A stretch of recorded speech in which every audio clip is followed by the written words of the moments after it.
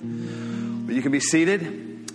Again, my name is Pastor Ryan. If I haven't had a chance to meet you personally, it's so great to see you. It's so great to be with you here this morning, to gather with you online. We are going to continue in our study in the book of Amos. And so if you have not been with us for a number of weeks or almost a little over a month, we've been studying the minor prophet of Amos. And so I want to invite you, as I grab my podium here, to grab your Bibles if you don't have them handy at home. Run through around the living room, go to the kitchen, go to the bedroom, grab your Bibles, and turn to Amos chapter 5. We'll be in the middle of chapter 5. As we pick back up where we ended last week, in chapter 5, we made it through the first half of this chapter, and we're going to pick back up in verse 18 this morning. But Amos has delivered these messages to Israel, message sent by God to deliver a message of judgment, of rebuke, of challenge to the people of God and to the Israelites. He's come from Judah, come from the southern kingdom up to Israel to deliver these messages. And as we talked about last week, and I'd encourage you, as I always do week after week, if you missed something, you can always go back to our podcast. You can find that on any of your podcast sources. Just look for City Church Melissa, or you can go to our website, citychurchmelissa.com, and you can find that and go back. But this is the third message, in a sense, from Amos to Israel, as he is bringing rebuke and bringing a challenge and continuing to communicate God's word to the people of Israel, and reminding them and informing them in some senses that they had forgotten him, that they had made the pursuit of earthly things, of worldly things, their primary aim, rather than focusing and looking only to the Lord. And unfortunately, they had allowed themselves to become self-worshipers. They were worshiping themselves. They were worshiping the things that they owned, their own possessions, and they had forgotten God, but all the while being tempted to believe that they were fine because they were doing lots of religious things. They were showing up to the temple. They were making sacrifices. They were bringing their tithes and even going above and beyond what was required of the law. And so they did all of the religious things. They did all of the things that it seemed that God would require of them, but their hearts were not his. And so he is brought Amos up to them to just tell them of the coming judgment. And he's talked about, and he shared throughout the first 5 chapters, this judgment that would come for the nations, to Judah, and ultimately to Israel. They would not be spared as God looks upon the world, sees all of the injustice, sees all of the pain, sees all of the suffering, and says, I will deal with it. And we too, we can know now, looking backwards, we can see historically how God took that or delivered that judgment through Assyrians and through other means. And as the people of God wandered around in their life, waiting for God to move and to bring deliverance and ultimately to bring the Messiah, we now look back also on the cross and we see Jesus' life, and we know that sin was judged once and for all. And as we think about what Jesus delivered for us, who look backwards on this moment and also look backwards on the cross, how much more should we be compelled not to allow ourselves to slip into self-worship and focusing on the things of this world and keep our eyes on Jesus? They were looking forward to this Messiah. They didn't know exactly what he looked like, although the prophets had given them lots of wisdom and shared many things about who the Messiah would be. We look back and we know the Messiah and we have his own words. And just like the Israelites, how often are we tempted to make religious activity, pursuit of our own dreams and wealth and prosperity and safety and all of these things our primary aim? In the midst of a global pandemic, are we most concerned about our physical health while our spiritual lives are rotting away? That is the challenge of Amos. He would say to the people of Israel, and I believe that God speaking to us is reminding us that we cannot be consumed by the things of this world. And so Amos, as he gets to the middle of chapter 5, we pick up in verse 18. By the way, Amos didn't have middle of chapter 5 as he's just continuing his message, but we're picking back up there in verse 18. We are really getting to the heart of Amos's message to Israel. We're getting to the emphasis that, in a sense, could be the theme of this entire book. Many of you will know verse 24, which says, "But let justice roll down like waters and righteousness like an ever-flowing stream." God saying this is what He's after.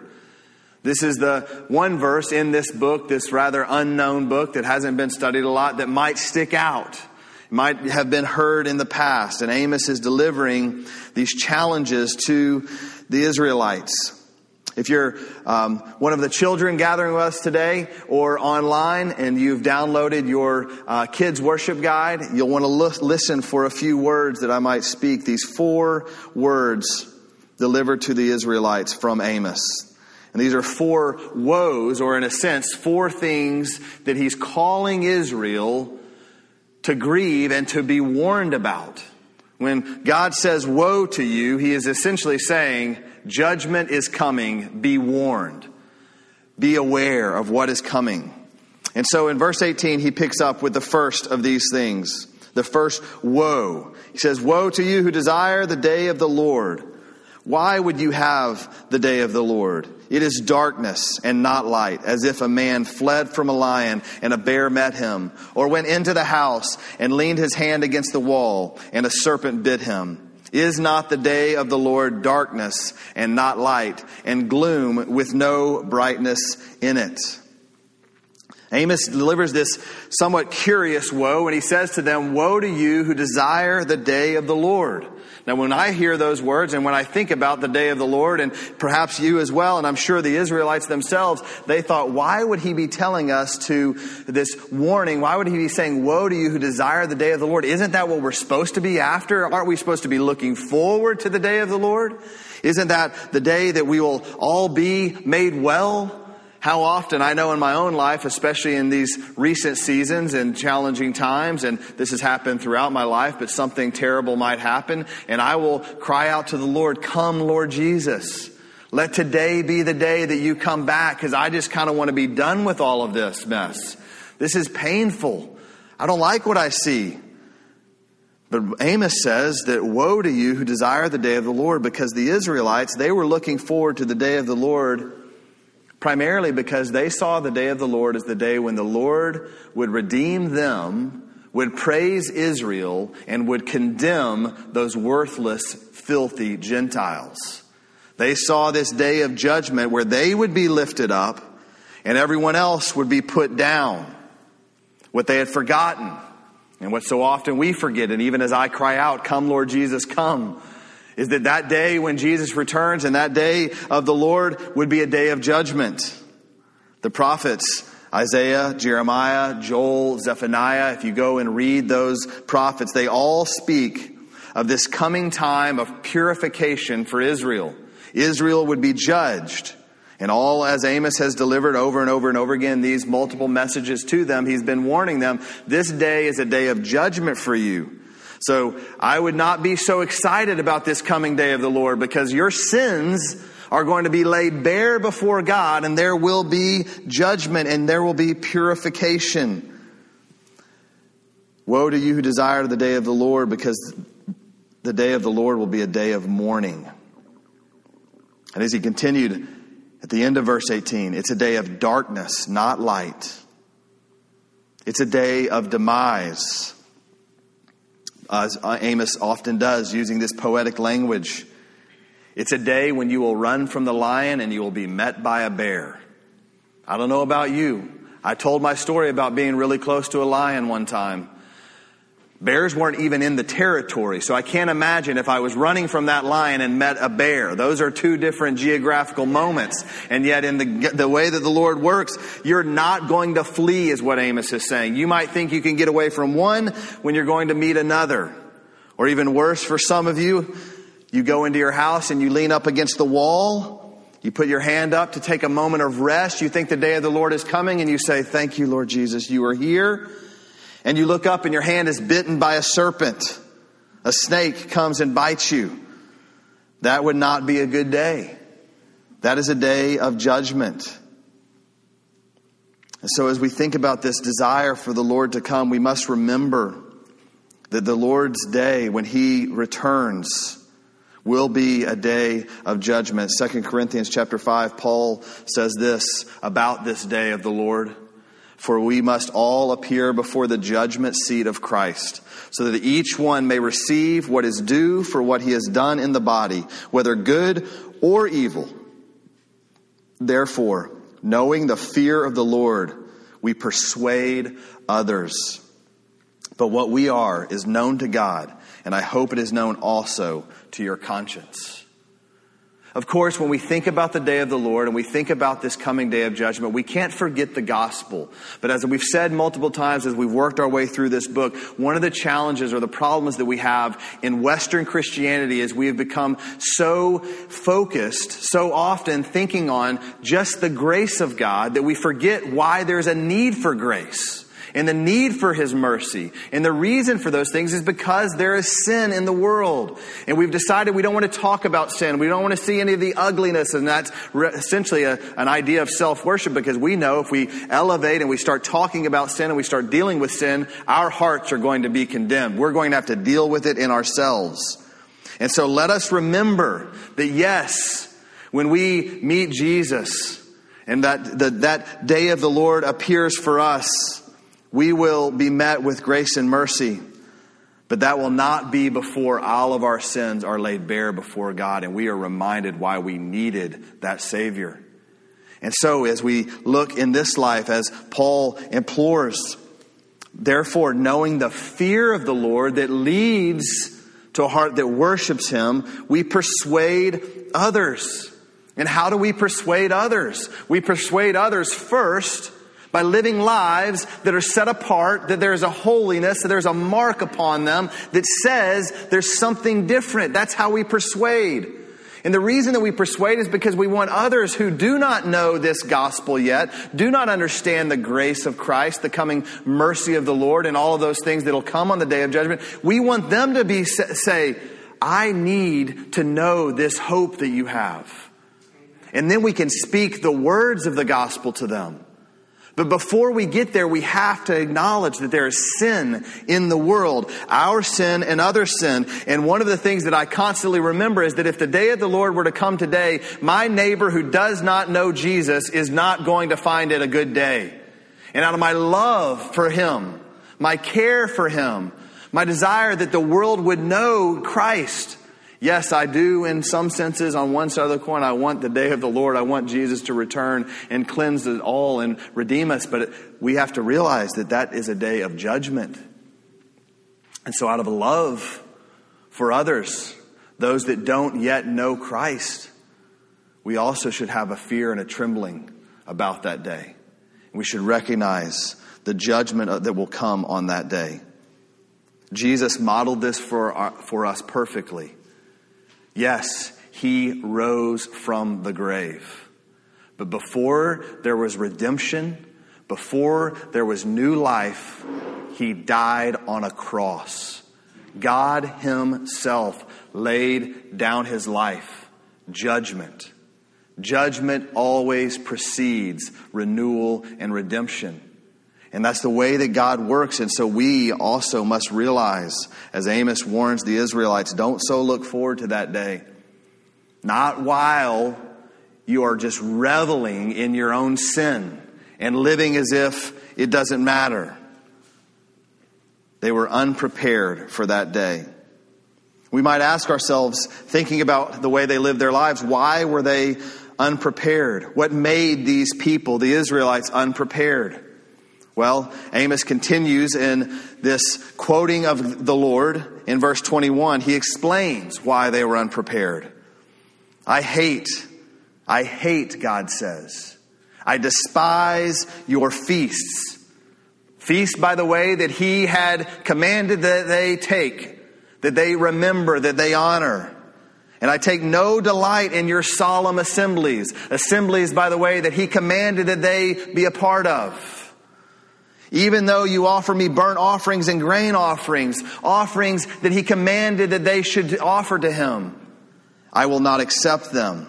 And the peace offerings of your fattened animals, I will not look upon them. Take away from me the noise of your songs.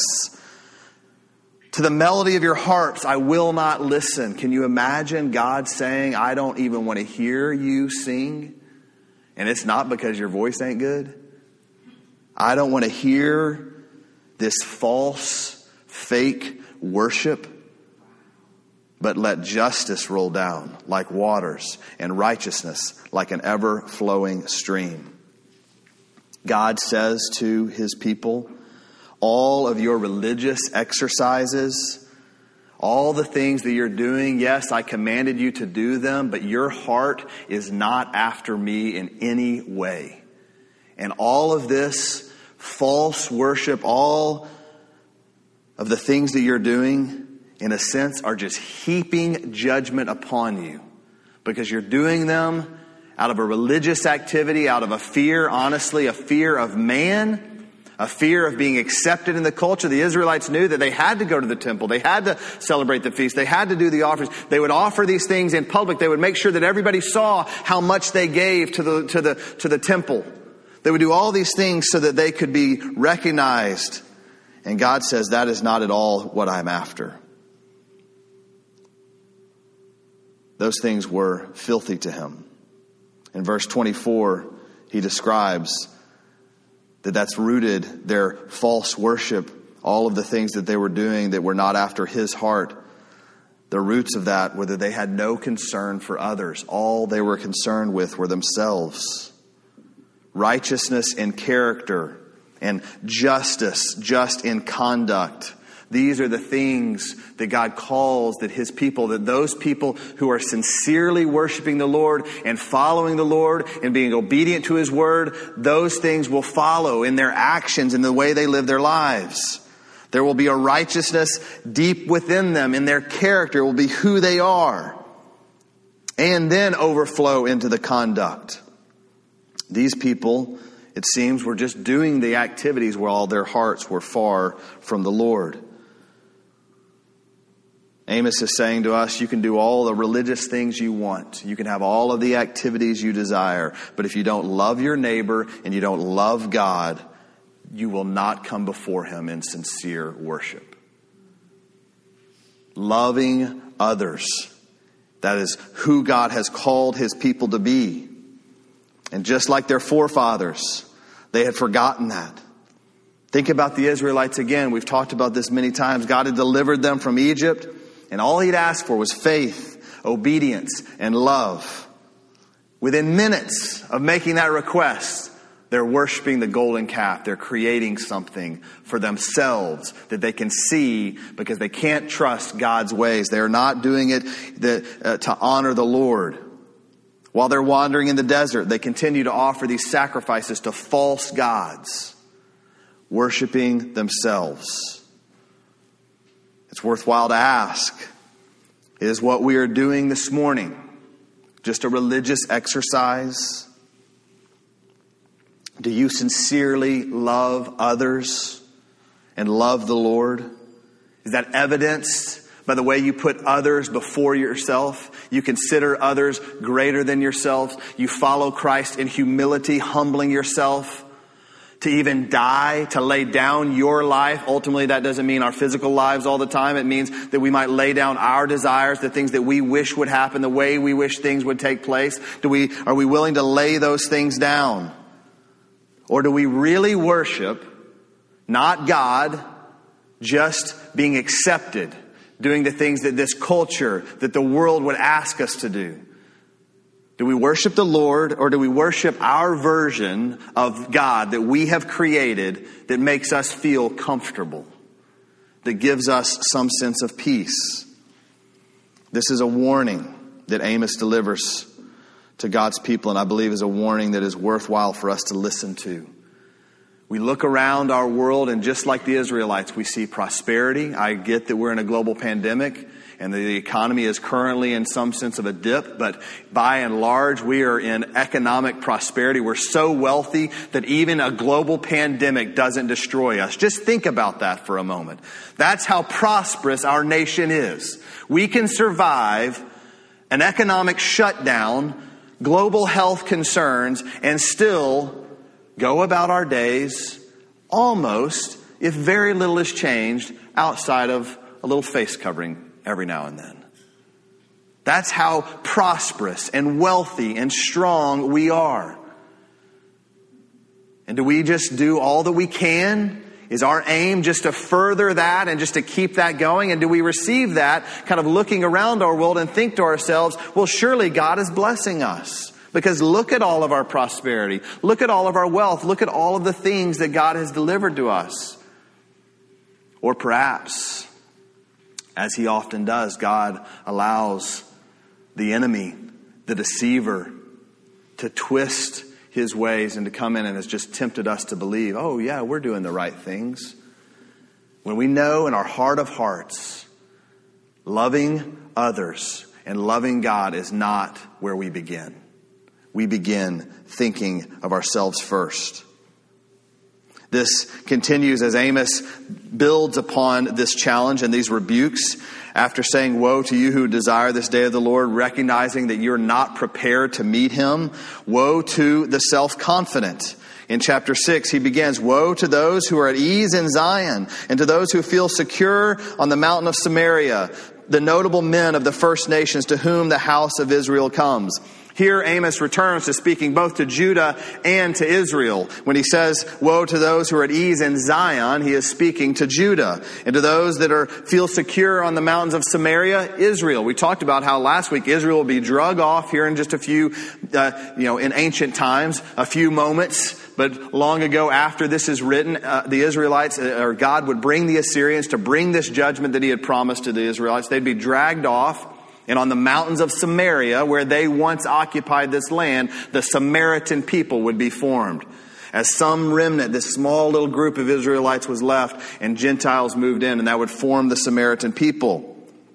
So here he's speaking to both nations, and he's saying to them that they are at ease. Why are they at ease? Because they're self-confident. Again, thinking of those who pridefully look upon all of the other nations, look upon all of the other people of the world and think, I've got it all figured out. I'm good. What problem, this day of judgment, Amos, that you're speaking of, what could possibly come against me? Look at all that I do. Look at all of my activities. Look at all that God has blessed us with. Once again, wealth, prosperity, military strength. We're secure. They were foolish in their self-confidence. That self-confidence was rooted in pride and rooted in the reality that their hearts were not the Lord's. I love the way one commentator wrote, describing the complacency and how challenging and what a risk it is for us to sit with complacent hearts. Complacency is an insidious sin because it's based on lies, motivated by pride, and leads to trusting in something other than God. Like the people in the church of Laodicea, complacent people consider themselves rich and increased with goods and in need of nothing. In reality, however, they have lost everything that's important in the spiritual life. When the Lord sees His people becoming complacent and self-satisfied, He sometimes sends trials to wake them up. What might a global pandemic be? What might some strife in your family, some challenge in your world, some pain and suffering that you're dealing with, a job loss or some challenge? Maybe, perhaps, those are things that God is using to wake us up and to realize we've grown complacent. We found ourselves thinking that we've got it all figured out because our lives are taken care of. We're good. What could go wrong? So often, my young men, my sons, they tend to sometimes get a little confident.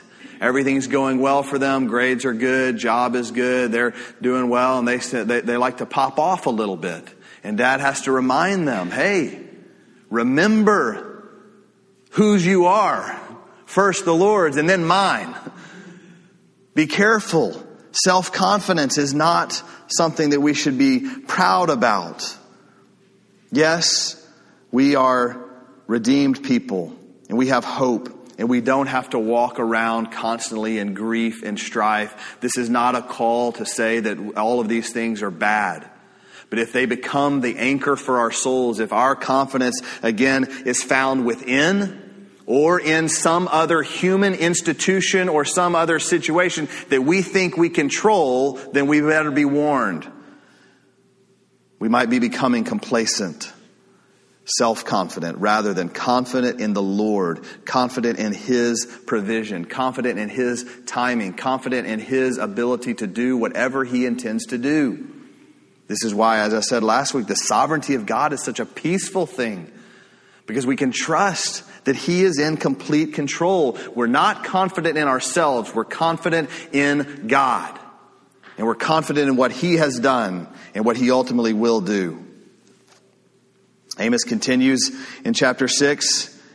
Woe to you who put far away, in verse 3, O you who put far away the day of disaster and bring near the seat of violence. Woe to those who lie on beds of ivory and stretch themselves out on their couches and eat lambs from the flock and calves from the midst of the stall, who sing idle songs to the sound of the harp, back to that false worship, and like David invent for themselves instruments of music, who drink wine in bowls, not wine in glasses, by the way, wine in bowls, and anoint themselves with the finest oils, but are not grieved over the ruin of Joseph.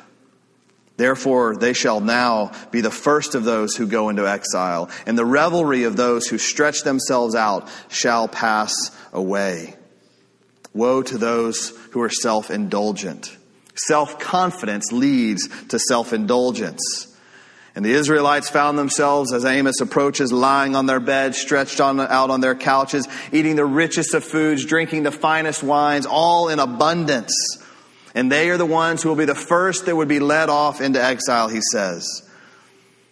All the parties are going to come to a quick end. This should challenge our thought as we think about where is the space and the time in the midst of all of our prosperity and all of our self-indulgence. Where do we find time for the disciplines of the spiritual life? Where do we find time to pursue God when our lives are so consumed with the things of this world? It's simple. How could we have time to read our Bibles when we have so much else consuming our lives? So much taking up our time. Are we really chasing after the Lord? Or ultimately, are we just chasing after pleasure and thinking whatever we get from Him is a blessing, and once we receive that, we'll just mix in a little religion just to kind of keep the party going, just keep the flow happening? That's not what God is after.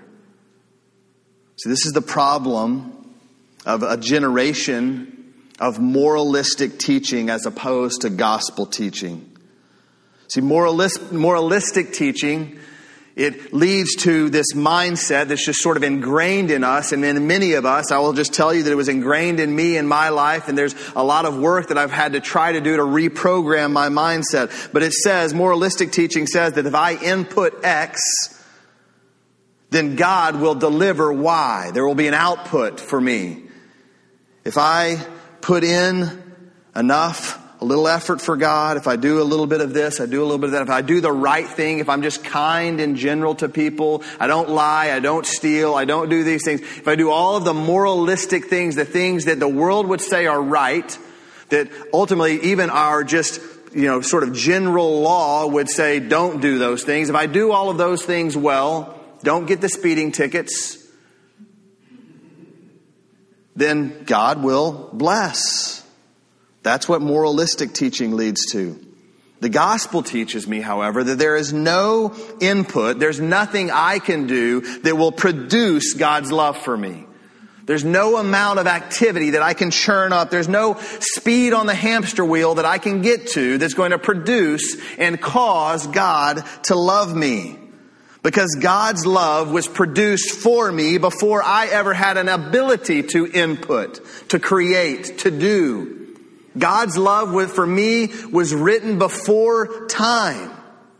Our minds can't get that. My mind explodes when I spend too much time dwelling on that idea. But before there was anything, God's love for me was real.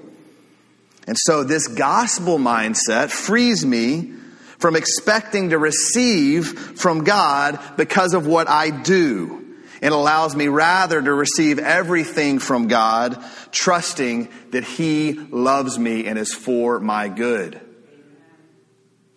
That verse that we cling to so closely, I know that God will work all things for good for those who love Him and are called according to His purposes. That's true.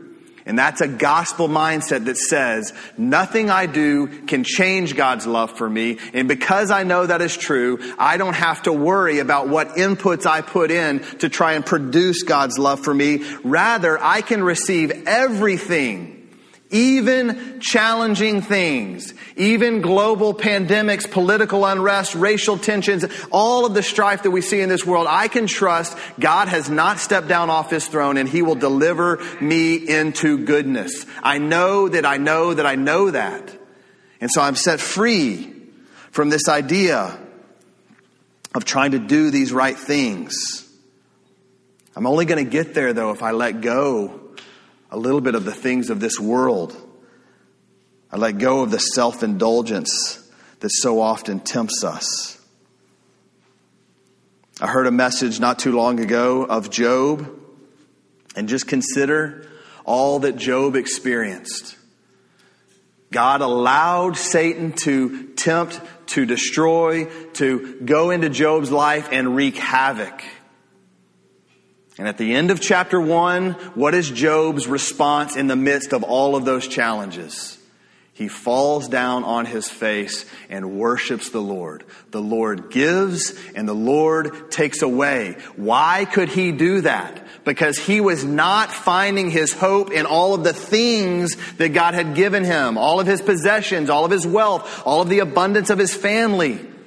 Again, a man that was as the most righteous on the earth at that time. And even still, because of that, ultimately, because of his devotion to the Lord, he could fall down on his face and he could worship God. We have become so self-indulgent that when we sense any bit of this earthly life might be being taken away from us, we might be losing a little bit of that wealth. We might be losing a little bit of that prosperity, a little bit of that freedom, a little bit of this challenge or that. We think to ourselves, this can't be right. There's no way that, no, I've got to do something. What do I need to change in order to receive again God's blessing? What input do I need to do to deliver God to do what I think He should do? That's moralistic teaching. That's our which is woven in. And we should be warned. Amos is warning the people of Israel that the end is near. And we also can think and realize Jesus told us, by the way, that the end is near. He told us that 2,000 years ago, by the way. The end has been near since He came. But you want to know why I believe and know that the end is near? It's not just because of the prophecies that say so. Again, Jesus said it 2,000 years ago. But history says so. The end is near because we have become lovers of pleasure more than we love God. 2 Timothy 3:4 warns of this. And if we look throughout history in the way that God has operated, Daniel chapter 7, Belshazzar and his men were in the midst of a great feast when Babylon fell to the Medes and Persians.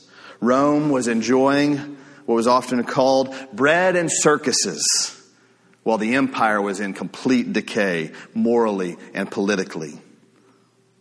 Jesus, we should hear His words clearly.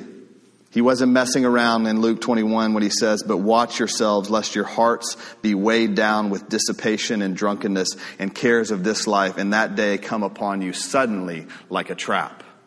That day of the Lord will come, and we should be warned to not find ourselves looking to ourselves, self-indulgent, thinking about all of the things that we can provide. Finally, the final woe that Amos gives at the end of chapter 6 is this woe to the impudent. That word's a challenging word. It's hard to say, impudent. And some of us don't know what that means. I had to even kind of think through what word might explain all that Israel is doing here. And in a sense, the word impudent is a stubbornness. It's an unwillingness to hear from God. Amos has delivered message after message after message. And here at the end of chapter 6, he's saying, "Woe to you who are so stubborn that you will not hear from God." The Lord God, verse 8, the Lord God has sworn by himself, declares the Lord, the God of hosts, I abhor the pride of Jacob and hate his strongholds, and I will deliver up that city and all that is in it. And if 10 men remain in one house, they shall die. And when one's relative, the one who anoints him for burial, shall take him up to bring the bones out of the house, and shall say to him who is in the innermost parts of the house, is there still anyone with you? He shall say no, and he shall say silence. We must not mention the name of the Lord. They're a prideful people. And this pride, as God says, is something that he hates. They would boast in their fortresses, in their strongholds. They showed no respect for God's blessing, and God ultimately will bring their end. I'm almost out of time, and so just quickly, he talks about in verse 6 through 9 that their end would come in the form of death, as I just read. Verse 11 through 13, for behold, the commands, the great house shall be struck down into fragments, and the little house into bits. Destruction would come for them. In verse 14, for behold, I will raise up against you a nation, O house of Israel, declares the Lord, the God of hosts, and they shall oppress you from Lebo Hamath and to the brook of Arabah. Disgrace and defeat. Ultimately, they would fall. They would be left with nothing. That was what was coming for the prideful, arrogant, prosperous, wealthy, very religious Israelites.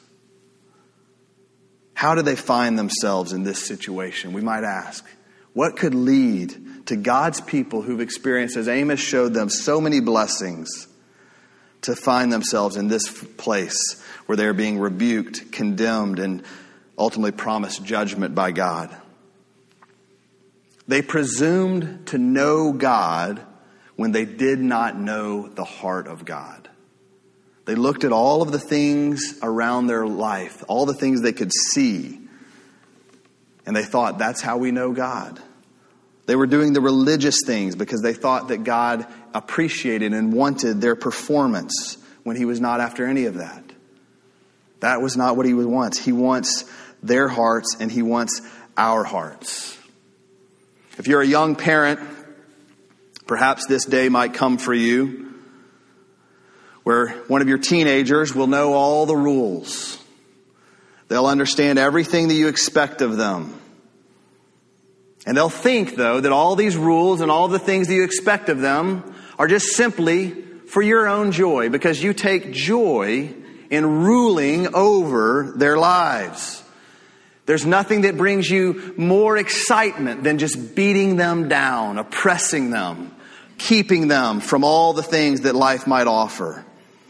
And they'll think to themselves, if I just have the right grades, if I make the right team, if I don't say these words, if I don't go to these places, if I don't post these pictures, then everything will be right.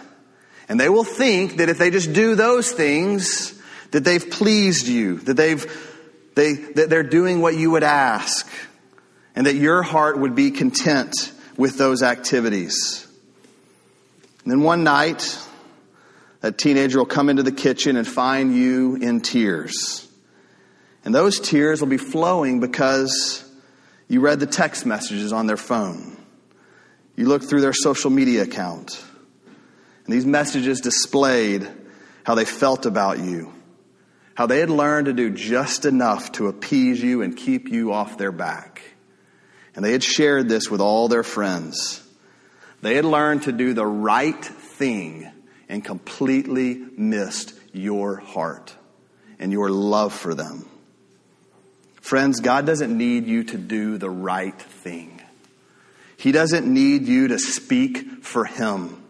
He doesn't need you to redeem this broken and fallen world. God said David was a man after his own heart, and David, as we know, the song we just sang, written from his Psalm 34, was because David loved the Lord. He has a heart after the Lord. It wasn't that he did the right things. God wants your heart. He wants your complete and sincere devotion.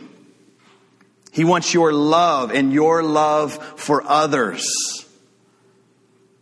That's why in Acts chapter 17, I don't have time to go through it as I wish I could this morning, but Paul warns the people of Rome as he arrives in Athens, you're worshiping this unknown God. Let me tell you about the real God, the one who was raised from the dead. God doesn't need all your things, Romans, he's saying to them. He wants your worship. He wants your heart.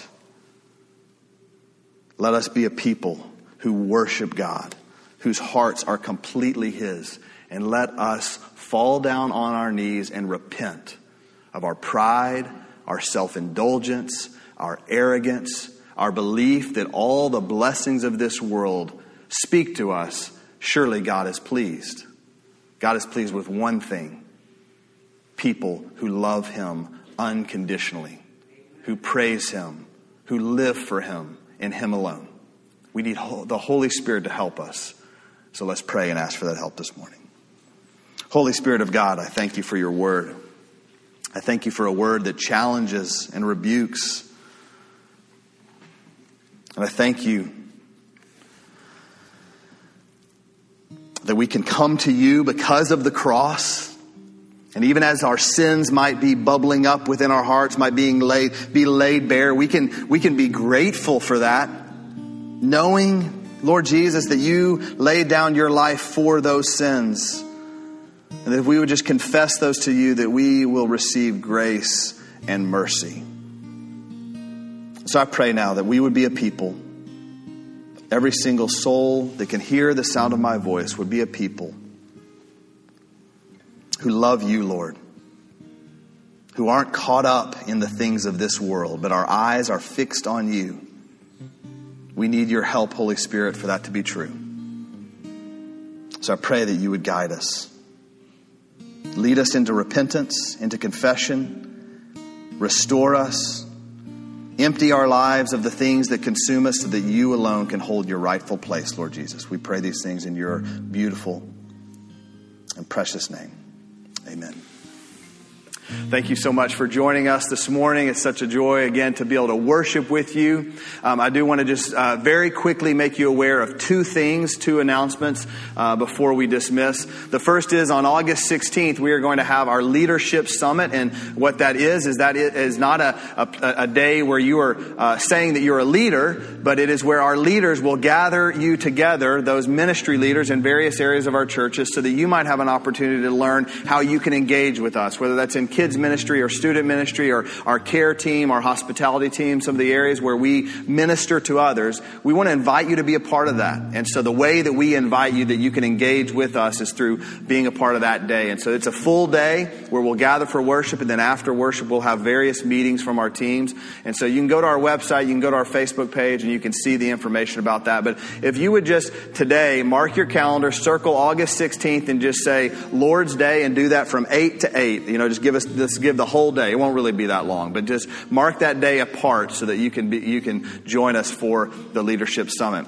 Second thing is, you might have noticed that if you're new with us or if you've never gathered in person with us, you might think, well, after they turn the cameras on, that's when they pass the plate. That's not something that we do here. We don't pass the plate here at City Church. And the reason we don't is not because we don't think that financial giving or serving in that way is something that we're called to do, but we just have always made it clear we want the gospel to be heard clearly without any interference. And ultimately, the people of God, Christians, are the ones who are called by God to give gifts sacrificially to the church. And so we've never done that. However, it's definitely something that as Christians we are called in obedience to give. And so I want to invite you, if you've maybe this summer and because of Corona and all the various things sort of just letting that habit sort of fall away, you can go to our website, you can give online, you can mail checks. And again, if you're joining us for the first time, I don't do this every week. I'm doing it because it's literally the first time I've said it in 3 months. But we would invite you to give. We are gathering in a space here at the Midas Hill Winery and Event Center. I said Vinery. Winery and Event Center And in the Lord's kindness, we are in the midst of raising funds to purchase this building. We will gather here permanently very soon, we hope. And so if you'd like to help be a part of that, that's one of the things we'd invite you to give to, or just the continual ministry of our church. So thank you so much for hearing that, and just invite you to do that. Love you so much. Thank you for being with us, and we look forward to seeing you again in worship, either here in person or online next Sunday. Y'all have a great day.